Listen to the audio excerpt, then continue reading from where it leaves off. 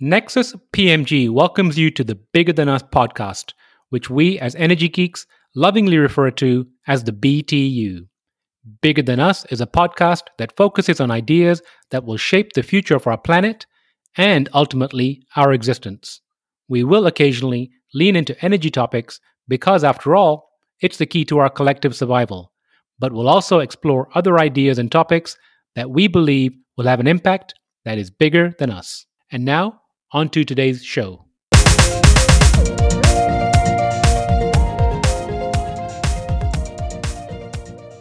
Hello, and welcome to the Bigger Than Us podcast. I'm your host, Raj Daniels, and today I'd like to welcome Dan Spracklin to the show. As an efficiency expert, Dan has spent the past 20 years eliminating waste for Fortune 100 companies in a variety of industries. In 2013, Dan turned his focus to organic waste for his new venture, seizing on an opportunity to repurpose the billions of tons of waste biomass generated annually. In collaboration with Villanova University, he developed and commercialized hydrothermal carbonization technology that became the cornerstone of Somax's larger resource recovery platform, which transforms organic waste into advanced biofuels, carbon negative products, and fertilizers in a closed loop system. In 2021, Somax's resource recovery platform was recognized as a grand prize winner of the US Department of Energy's Water Resource Recovery Challenge. Dan, how are you doing today? I'm doing wonderful. Thank you, Raj. And thanks for having me on today. No, Dan, of course, I'm looking forward to it. Dan, before we dig into Somax, I want to touch on your career in process improvement in the IT industry. Can you give me a brief outline of what exactly you did in the IT industry? Yeah, so out of school, my first jobs were in financial services and insurance companies, and I worked my way up. Essentially, I was a business architect. So I made people, process, and technology merge together to make companies more efficient. So whether that's closing on a loan quicker or resolving a workman's comp insurance claim quicker, we just wanted to drive as much efficiency as we could throughout that process. So it exposed me to a lot of, not only regulations, but also to, technology. But I'm one that, I can't write a lick of code, but I can tell you what a stored procedure does and how you can bring up different attributes of IT. And the reason I wanted to touch on that is because if my research serves me right, you made the leap from being in process and efficiency in IT to a septic service business. Is that correct? That is correct. Yeah. So I had the opportunity to take over my wife's family's business, which is Gray Brothers Septic Services. I've been in the business for 3 generations. My father-in-law only had 3 daughters, and so it was looking like they were getting ready to sell to someone else. And I thought, I'm kind of sick of the corporate rat race, and I've always wanted to be my own entrepreneur. I come from a long family of entrepreneurs. My grandmother, my grandfather, 2 uncles all own their own businesses. So thought, what the heck? It's a business that's been around for, at that point, 82 years. Probably can't screw it up too much. So I jumped into the waste management business with no experience. And the first day I saw a septic system was the day that I actually bought the company. Tell me about that transition. So that transition was, for me, it was eye opening because you're in charge of yourself. You've got this well-oiled machine, but was making a lot of efficiencies because the prior management had sort of aged out, if you will, and so there was a lot of practices that were sort of out of date. Everything that was handled on paper and routes were not optimized. So one of the first things I did was start to optimize that business, optimized our routing, our procurement, our note taking or order taking as well.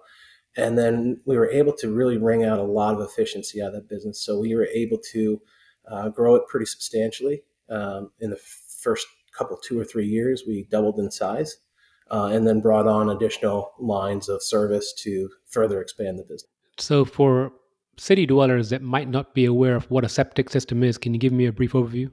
Yeah, so septic system is really a home-based containment unit. So really involves two primary pieces. The first piece is a septic tank, And that's really a concrete or a plastic tank that's in the ground. That allows for the solids collection. So it collects all the solids from when you flush the toilet. And then the liquids will move out through an absorption area. And that can be a field lined with stone. And the wastewater basically goes over that field lined with stone. Sometimes it's lined with sand, depends on the soil quality. And then it goes through the soil, gets remediated, and ultimately ends up back into the water cycle. So water, I like to tell a lot of our customers, is the infinitely recycled material. That water that you're drinking, some molecules probably passed through an animal, centuries ago, and it continuously gets recycled.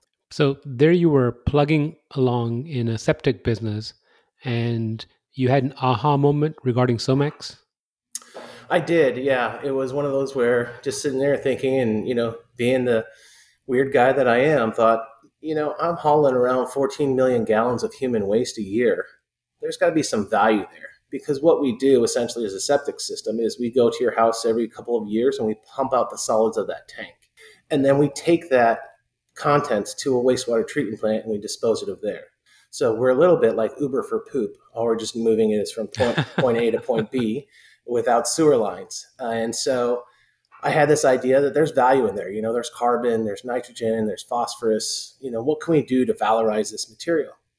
And I knew I wasn't smart enough to figure it out. So I went to the local university, Villanova University. I actually went and met with their plumbers and said, hey, I need to talk to some professors because I've got an idea. And eventually worked my way up to the School of Sustainable Engineering, which is a graduate level program. I believe it was the first one in the nation to focus on sustainability. So they take mechanical, civil, environmental, chemical, electrical engineers that go and they get a master's degree in sustainable engineering. And so as part of that program, they like to tackle real world problems. So here I am as a small business owner going to a university and saying, hey, can we figure out how to valorize poop? And they thought it was a pretty good idea. So I sponsored research that first year, and we were looking into anaerobic digestion. We were looking into composting, and then we came across this little known technology called hydrothermal carbonization. This is back in 2012 or 13. And I said, well, this seems pretty interesting. Let's take a look at it. So another semester, more research, and started getting more understanding of it. I said, yeah, this is pretty interesting. Solve some problems that I see with anaerobic digestion. So let's go ahead and test it out. So we set up the lab, started doing testing, and everything was carbonizing. And I just couldn't believe this technology was so efficient at what it was doing. So fast forward now 8-9 years, we've published 8 master's theses on the technology itself, the process, and then we've gone through the steps of commercializing that technology. So for those of you who don't know, and for your listeners, hydrothermal carbonization was first identified in 1913 by a Nobel Prize German chemist, Dr. Bergius. However, history intervened in the early part of the 20th century in Germany, World War I, World War II, the separation of Germany into East and West, reunification, destruction of the wall, and then it was rediscovered in 2006 at the Max Planck Institute for Colloidal Science. So it's a bit of a conundrum in that it's a 100-year-old technology, but it really hasn't started to get studied until 2006. So when you compare it to things like anaerobic digestion, which has been around in the US at least since the 1950s, it's in its very infancy stages. Can you define valorizing? Yeah, so valorizing is just making, what can we use this for? It's a bit of circular economy principles or recycling. And so right now, sewage sludge or biosolids are treated really as a waste product. And municipalities will pay to dispose of it. It's treated as a waste management product. Valorizing it means you're converting that material from a waste product and you're finding beneficial uses for it. And so that could be, putting it into materials. It could be generating energy from it. It could be using it to all sorts of things. So basically turning a liability into an asset, it would be my definition of valorization. Appreciate that. Now, you spoke briefly about the path to commercialization. What did that journey look like? Oh, that journey was quite interesting. I don't know how I pulled it off, but I convinced my wife with 3 young kids at home to let me go travel across Europe and Asia for a month to go and meet with companies that were starting to commercialize HTC equipment. So I spent some time in Germany and in China and in Japan, and wasn't really satisfied with what I saw there. So we kind of went back to the drawing board, and I discovered a small farmer in Switzerland. So I went back over to Switzerland, met with him, and figured that he had actually unlocked something that troubled some of the other plants that I had seen, and that is the fouling issue. So when you heat up material like you do in hydrothermal carbonization, you will get buildup or clogging on the pipes and the pores of the system. Similar to the way that, if you eat cheeseburgers for breakfast, lunch, and dinner every day, your arteries are going to start to clog. So he had to come up with his invention for solving that issue and developed a continuous process. And so we worked with him to take that to the next stage, take it out of his barn, actually put it into a pilot facility, and then scale it up to our commercial scale system that we're deploying right now. I know you touched on it briefly, but wives and families are often the unsung heroes of entrepreneurs. Oh, absolutely. My wife has supported me over this, for the last decade. And you can imagine going to your wife and saying, "Hey, honey, I have this idea that we want to valorize poop and make materials out of it. And, by the way, you got 3 young kids at home, and I want to go travel for the next 3 months all over the world without you." So, yes, my wife is a saint, and she has supported me since day one. I think there's times she's looked at me and thought I was crazy, but, it's never verbalized that. Now, so it's commercialized now. Can you describe what your unit looks like and who a customer might be? Yeah, so we're actually under construction of the first commercial scale system. Our unit is really a treatment train. So there are 3 primary components of the HTC specific portions of that train. And our systems are containerized. So they're in high cube standard shipping containers. So they're modular, meaning that we can build up and scale up that way. They're also designed to be deployed out into decentralized locations. So rather than building one big centralized, $100 million, $200 million facility, we can do small $5, $10, $15 million facilities. And we can put this directly on site at the treatment plant. So this is a bolt-on technology, and we really integrate at the point of dewatering. So for your listeners that may not be familiar with wastewater treatment, you flocculate out and you're getting the solids out, be the human waste, and that's separated from the liquid. The water then gets treated separately and then discharged into the river or a body of water. And then the solids are aggregated, combined. Sometimes they're treated, sometimes they're not. And then there are really 3 main disposal methods. The first one is incineration, which is exactly what it sounds like. You just burn the material. And it's a very energy intensive process and really generates no excess energy for return, puts particulate matter in the atmosphere. You have NOx and SOx emissions associated. The other main way of disposing of biosolids is through landfilling. So here in the U.S., we're, especially here in the Northeast and Mid-Atlantic states, we are running out of land. And so we're going to end up, they're predicting at capacity in the next 10 years of landfill space. So that's not going to be an option very much longer. And then the third option is that they land apply it to agricultural land as a fertilizer. So now, there are some restrictions. Sorry to interrupt you here, Dan, but I want you to double click on this one because I want people to really pay attention to this part of what they do with it. Okay.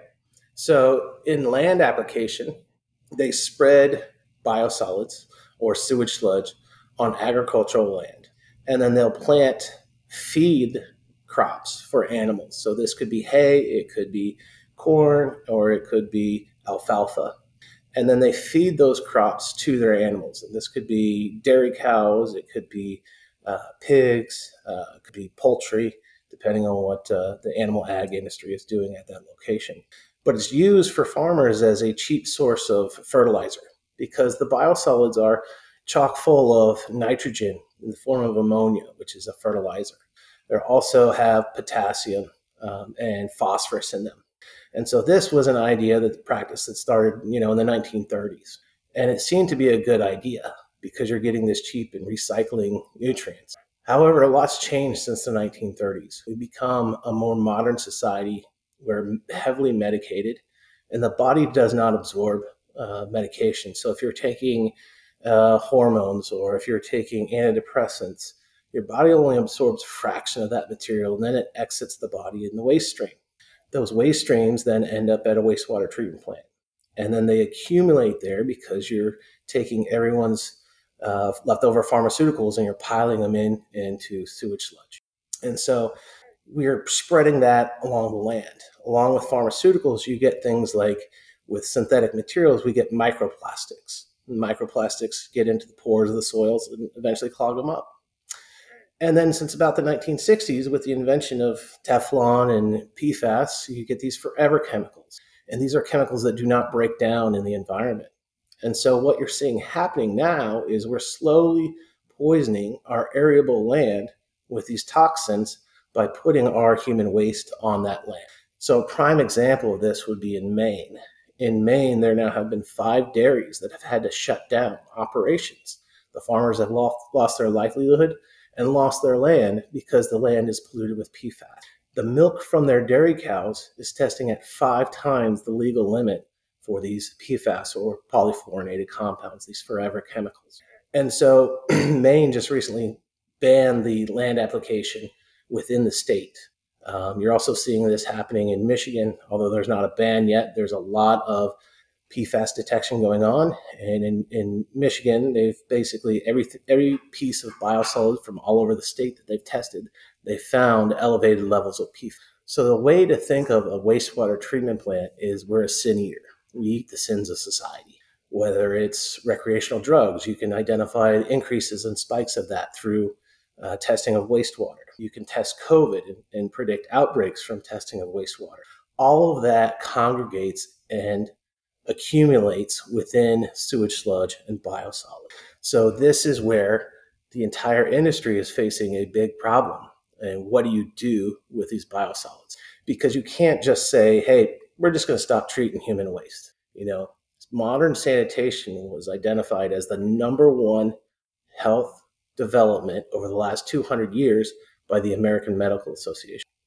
So it doesn't matter, if you're a down on your luck community, you're still going to treat human waste. If not, you have much larger problems. So this talks about not only environmental concerns, but human health and public health concerns. Because if you don't treat human waste, you end up with things like outbreaks of diseases, cholera, and et cetera, that you see sometimes in the developing world where they don't have modern sanitation. So it's much bigger than just a problem of what we do with our biosolids. This impacts everyone and everyday life. Now, I just want to drive home what you said with a comment. You are what you eats, I believe. Yep, exactly. So what you're seeing is, with this, these scientists have extrapolated that every single American has certain levels of PFAS in our blood. So we're slowly poisoning ourselves, whether it's through drinking contaminated water or eating food that has slight levels of PFAS in it. And the reason for that is that it bioaccumulates. It stays in your body. The body has no way of breaking down these compounds, and it just builds up. And this causes problems with creating certain types of cancer. Liver cancer has reproductive health issues, and really a lot of the science is still progressing on this. But I think if you paid attention in the last year or so, you've seen that these forever chemicals have become a modern issue that, unfortunately, the federal government has of yet, although they've signaled intention to, federal government with the EPA has not strictly put regulations on this. So right now, as far as I know, there's no standard level for PFAS on a federal level or at a state. And I think that they also used the wastewater treatment facilities to identify during or actually, I say during, but for the opioid epidemic. Correct, yes. So as I mentioned, you can detect a lot of things in wastewater. So again, wastewater treatment plants are sin eaters. You can't hide from us. We know what's going on. We may not know it's you, but you can see spikes in opioids. You can see increases in cocaine uses or other recreational drugs. So there's a interesting study out of the UK where during festival season, they actually saw an increase in cocaine consumption, cocaine levels within wastewater at certain wastewater treatment plants. So yeah, nothing hides from the wastewater treatment plant. Now, for the layperson that might not be aware of just how big or how many wastewater treatment facilities there are, can you give us perhaps a market size? Yeah, so in the United States, there's 15,000 wastewater treatment plants. They will process on a wet ton basis about 500,000,000 tons of human waste or produced sewage sludge. These are just municipal wastewater treatment plants. This doesn't even include industrial wastewater treatment plants that are associated with factories. Um, so, it's an issue that affects every community in America, whether you're in Springfield, Missouri, or you're in New York City, or you're in Boise, Idaho. Everyone has the same problem because it's a universal truth and a universal factor. I call it the great equalizer, but everybody poops. And there's really no way to stop it. It's basic human function. So early on in this process, as we were defining the business model, we said, what's really interesting is that um, our feedstocks are the result of human activity. So whenever there's a concentration of humans, we're able to put our technology. And if I'm not mistaken, a wastewater treatment facility for a municipality is one of the largest power consumers. Is that true? That's correct. Yeah. So wastewater treatment consumes roughly between 3 and 5% of the total U.S. energy demand. Now, 3 to 5% doesn't sound like a lot, but when you're talking about the entire United States energy demand, it's an enormous number.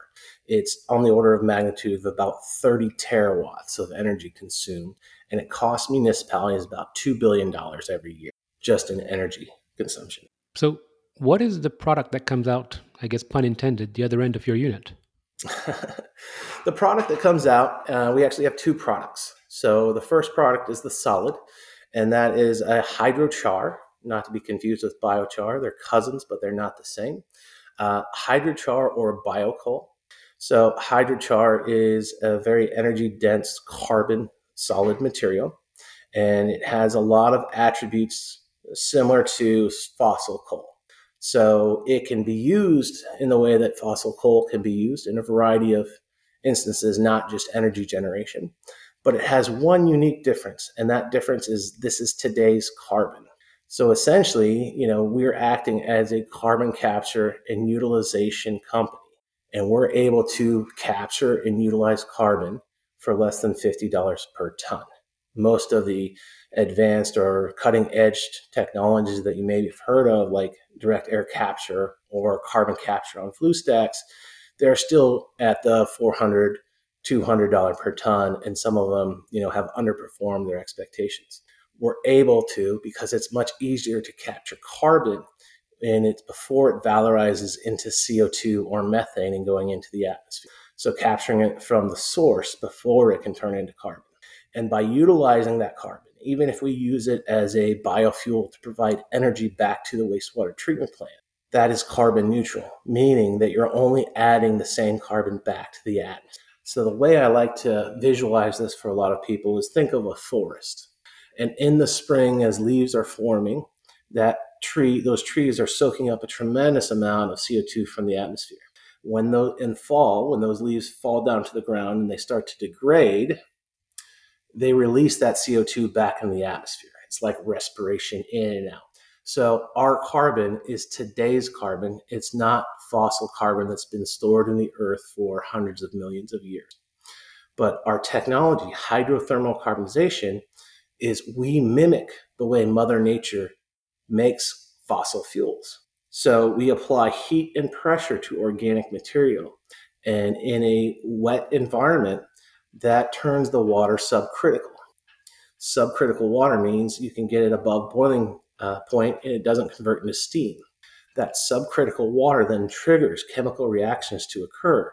Those chemical reactions that occur, they break down the molecules into smaller chain molecules, and that's called a process called hydrolysis.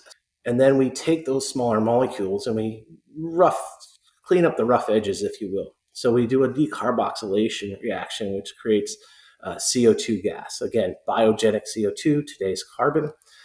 We also do a dehydration reaction. So we're driving off alcohols and hydroxyl groups, but basically we're creating quote unquote new water because we're driving off hydrogen atoms and oxygen atoms that are now combining to make new H2O. And then the final step in this process is we do a condensation reaction where we repolymerize all of those molecules back together into larger chains, and we're able to produce a more energy dense, stable carbon compound than the original feedstock material. So with this, we do this at temperatures and pressures. The temperature is 180 to 220 degrees Celsius. So that's around 375 degrees Fahrenheit. So what you would bake a frozen pizza in your oven at home. We're not talking about thousands of degrees of heat. It's very mild temperature. And the pressure is about 20 bar or about 290 PSI. So to put that in perspective, if you're a scuba diver, you ever gone scuba diving, you're around 3,000 PSI in your scuba tanks.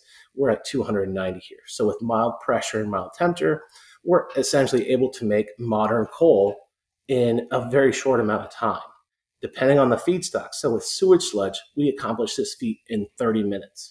With more lignin type, like wood waste or wood chips, it takes about 4 hours. But you're able to completely process that and carbonize that material at that temperature and pressure retention time. So if we take that and we turn up the temperature and we turn up the pressure, so if we go to 350 to 600 degrees Celsius and about 40 to 100 bar of pressure, you're going to create an oil. And if we crank up the pressure and temperature even higher, you can create a gas, like natural gas. So this is how coal, oil, and natural gas were all formed over millions and millions of years in the Earth's crust. We are essentially just mimicking that process, but we speed it up by an enormous factor. So 300 million years versus 30 minutes. You can see that's a vast improvement. Why that gets me excited as an efficiency guy saying, yes. That's process improvement. Yes, that is process improvement. The other product that we get is we get a biosolution or a process water. So that process water is chock full of solubles. And by solubles, I mean things like luvenic acid. You'll have furfurols in that. You'll have phenols, depending on your feedstock. But you also have ammonia. So what we're able to do is separate out the ammonia and put that into the liquid phase while we keep phosphorus and other minerals into the solid phase. And what's unique about that is that allows for selective recovery. If we do an acid addition to our treatment, we can push the phosphorus into the liquid phase. But here in the United States, specifically in the Northeast and Mid-Atlantic, our soils have too much phosphorus in them. So they're not interested in phosphorus as a fertilizer. They're interested in nitrogen in the form of ammonia as a fertilizer. So we're able to do that selective recovery through our application. But we are able to capture the carbon out of the process. In our process, so going back to the contaminants, we destroy pharmaceuticals. Microplastics become part of the matrix of the hydrochar or the biocoal compound. And then finally, PFAS, they're shortened up into short chain polyfluorinated compound, and they adhere to the surface of the hydrochar as well. When we go to that next step and we convert this into energy through gasification, that's a destruction of those forever chemicals, those PFAS compounds. Beyond energy, there are multiple uses for the hydrochar material. So you can use it as carbon sequestration in durable goods, in building material. So one other use for it is you use it to replace sand in the concrete mix. So you're taking carbon out of the atmosphere through food, through human waste, capturing it, putting it into concrete, and sequestering it for thousands of years. And this gives us an outlet that's ubiquitous. So everywhere you go in the United States, we talked about 15,000 wastewater treatment plants, you will have a ready-mix facility, which is where they mix the cement with aggregates to make the concrete, put in the trucks, and send it out to the construction job. You'll have a ready-mix facility within probably 15 to 30 miles of any wastewater treatment plant in the United States. So we have a localized recovery, resource recovery, and repurpose into durable building materials, as well as accomplishing carbon sequestration and storage durably for thousands of years. So the two products are hydrochar and a biosolution. Is that correct? Correct. Now, we talked about wastewater treatment facilities. What other use cases slash markets are you pursuing? Right. So overall, anything organic will carbonize.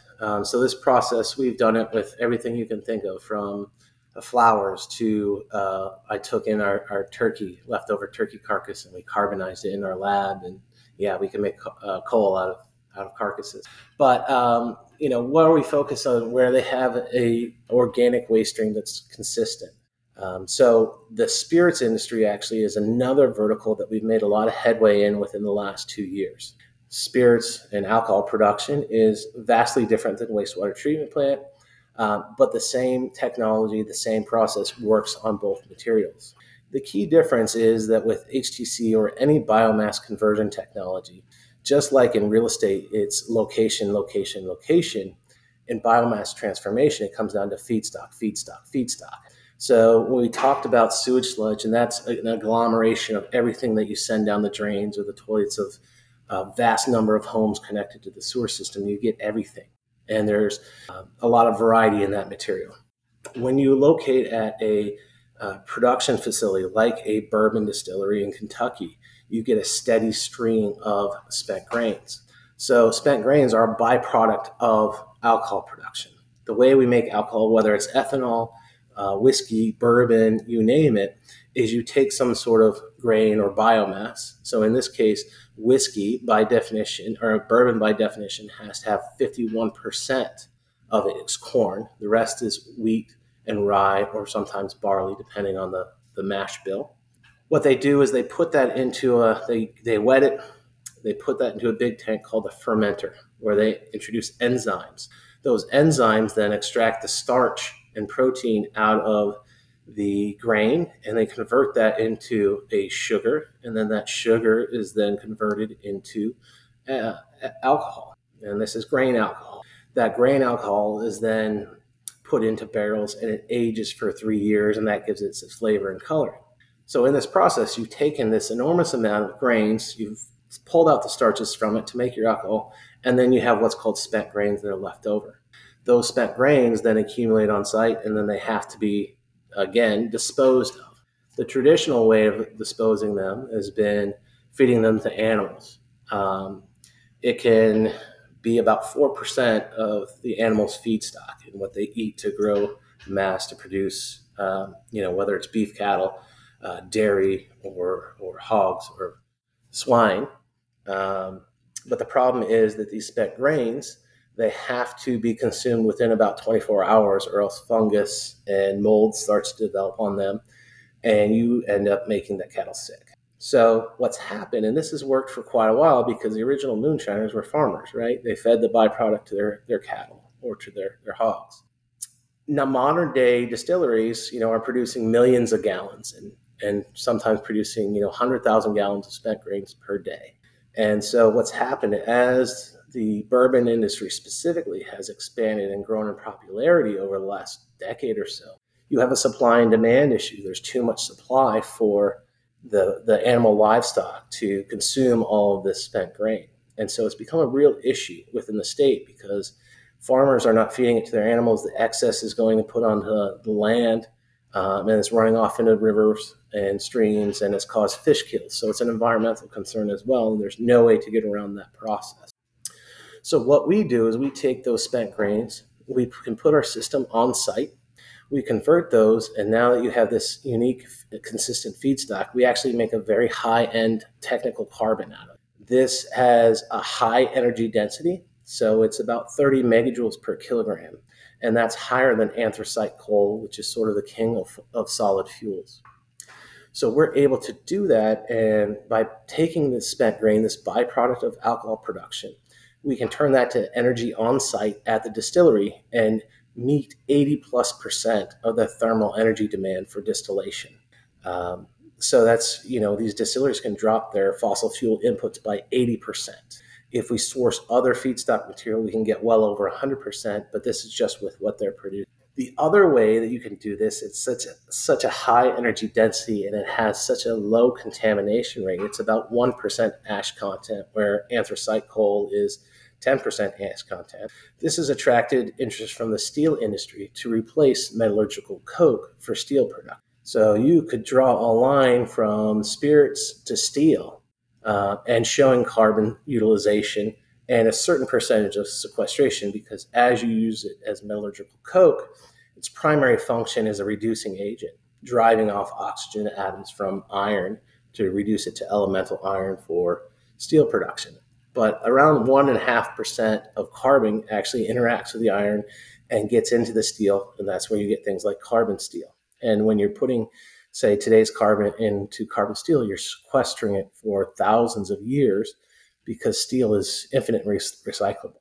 So you can go and draw a line from a glass of bourbon to a skyscraper or to a bridge in your community, and you can trace that carbon element from where it's grew in the field to the bourbon to the steel factory, and then into that skyscraper or into that bridge. That's a pretty amazing line.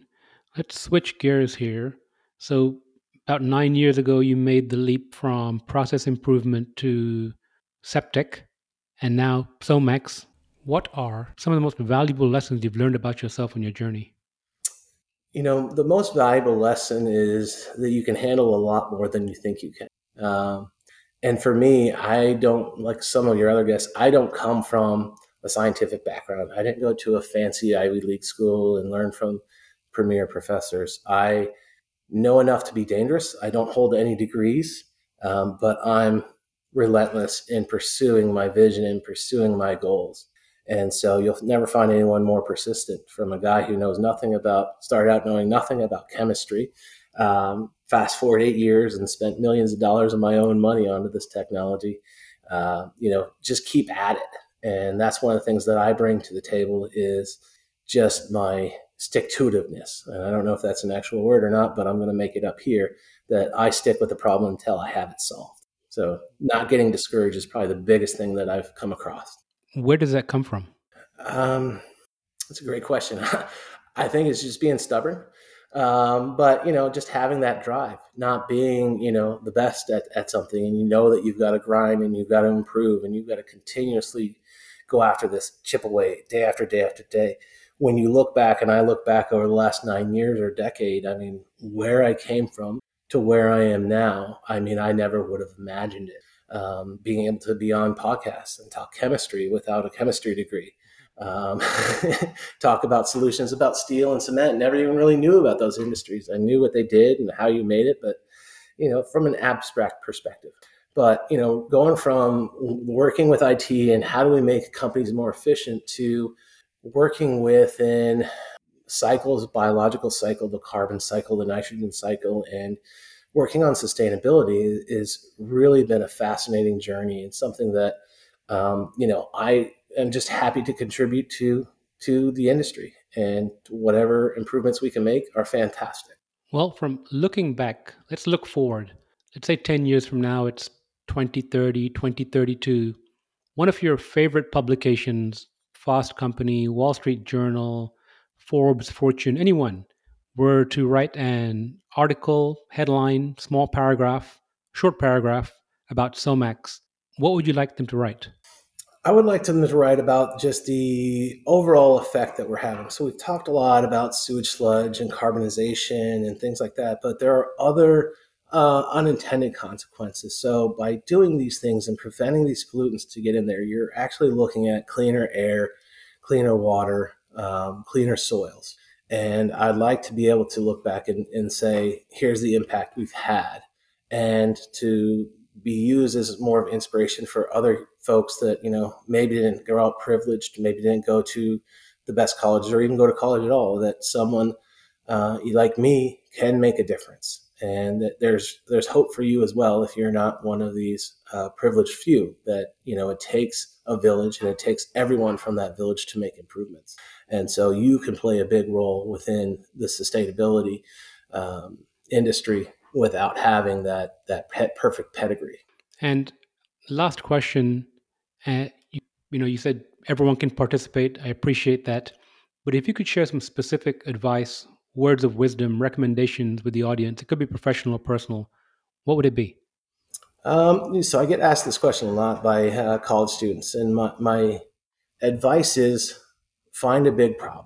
find a big problem that no one's looking at, right? So that big problem for me was sewage. And where does that take you? You can't predict where you'll be, but keep focused on it. Keep digging, chipping away, keep at it, keep that grind, and you'll accomplish some great things. But, focus on something and have a big picture of where you want to go in a vision and follow it doggedly every day, day in, day out, even those days when, you'd rather stay in bed or just lounge around and watch TV. Is put in the work. And that compounds day over day over day. Next thing you know, you'll look back in a decade and you'll be miles from where you started. I appreciate that. And I know I said last question, but I have to cheat here for a quick moment. While researching this conversation, I saw that you read a book to your daughter called Everybody Poops. Yes. What did she think of that? That was a book. I don't know. I'd have to ask her what she thinks now. She's 10 now. I've read it to all three of my kids. But it was one that they enjoyed, and it was, Dad would make the funny sounds when he read the book. So it was a precious time when they were young. Unfortunately, they grow up, and you kind of miss those days when you could read them a book in bed instead of them rolling their eyes at you.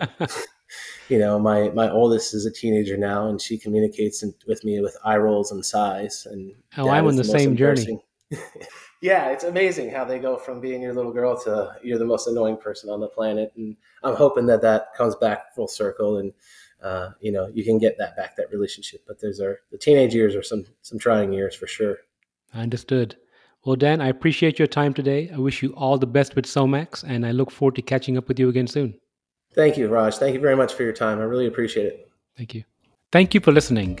If you like our show, please give us a rating and review on iTunes. And you can show your support by sharing our show with a friend or reach out to us on social media, where you'll find us under our Nexus PMG handle. If there's a subject or topic you'd like to hear about, send me an email, btu@nexuspmg.com, or contact me via our website, nexuspmg.com. And while you're there, you can sign up for our monthly newsletter, where we share what we're reading and thinking about in the clean tech, green tech sectors. Bigger Than Us is a Nexus PMG production.